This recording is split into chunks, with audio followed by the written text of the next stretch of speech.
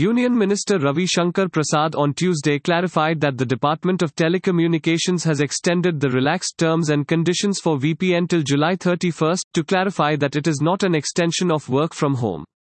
In response to the IT industry's request to facilitate work from home for OSPs, Department of Telecommunications, India, had relaxed terms and conditions for VPN till April 30. After discussions with IT ministers, this relaxation in terms and conditions is extended till July 31. Ravi Shankar Prasad tweeted quoting Deputy Chief Minister of Karnataka Dr. Ashwath Narayan. Thanks for listening to the latest News Suno. Be sure to visit latestnewssuno.com to discover our fantastic content. Subscribe to our podcast on Spotify, iTunes or Google Podcast. अब news सुनो बस 60 second में।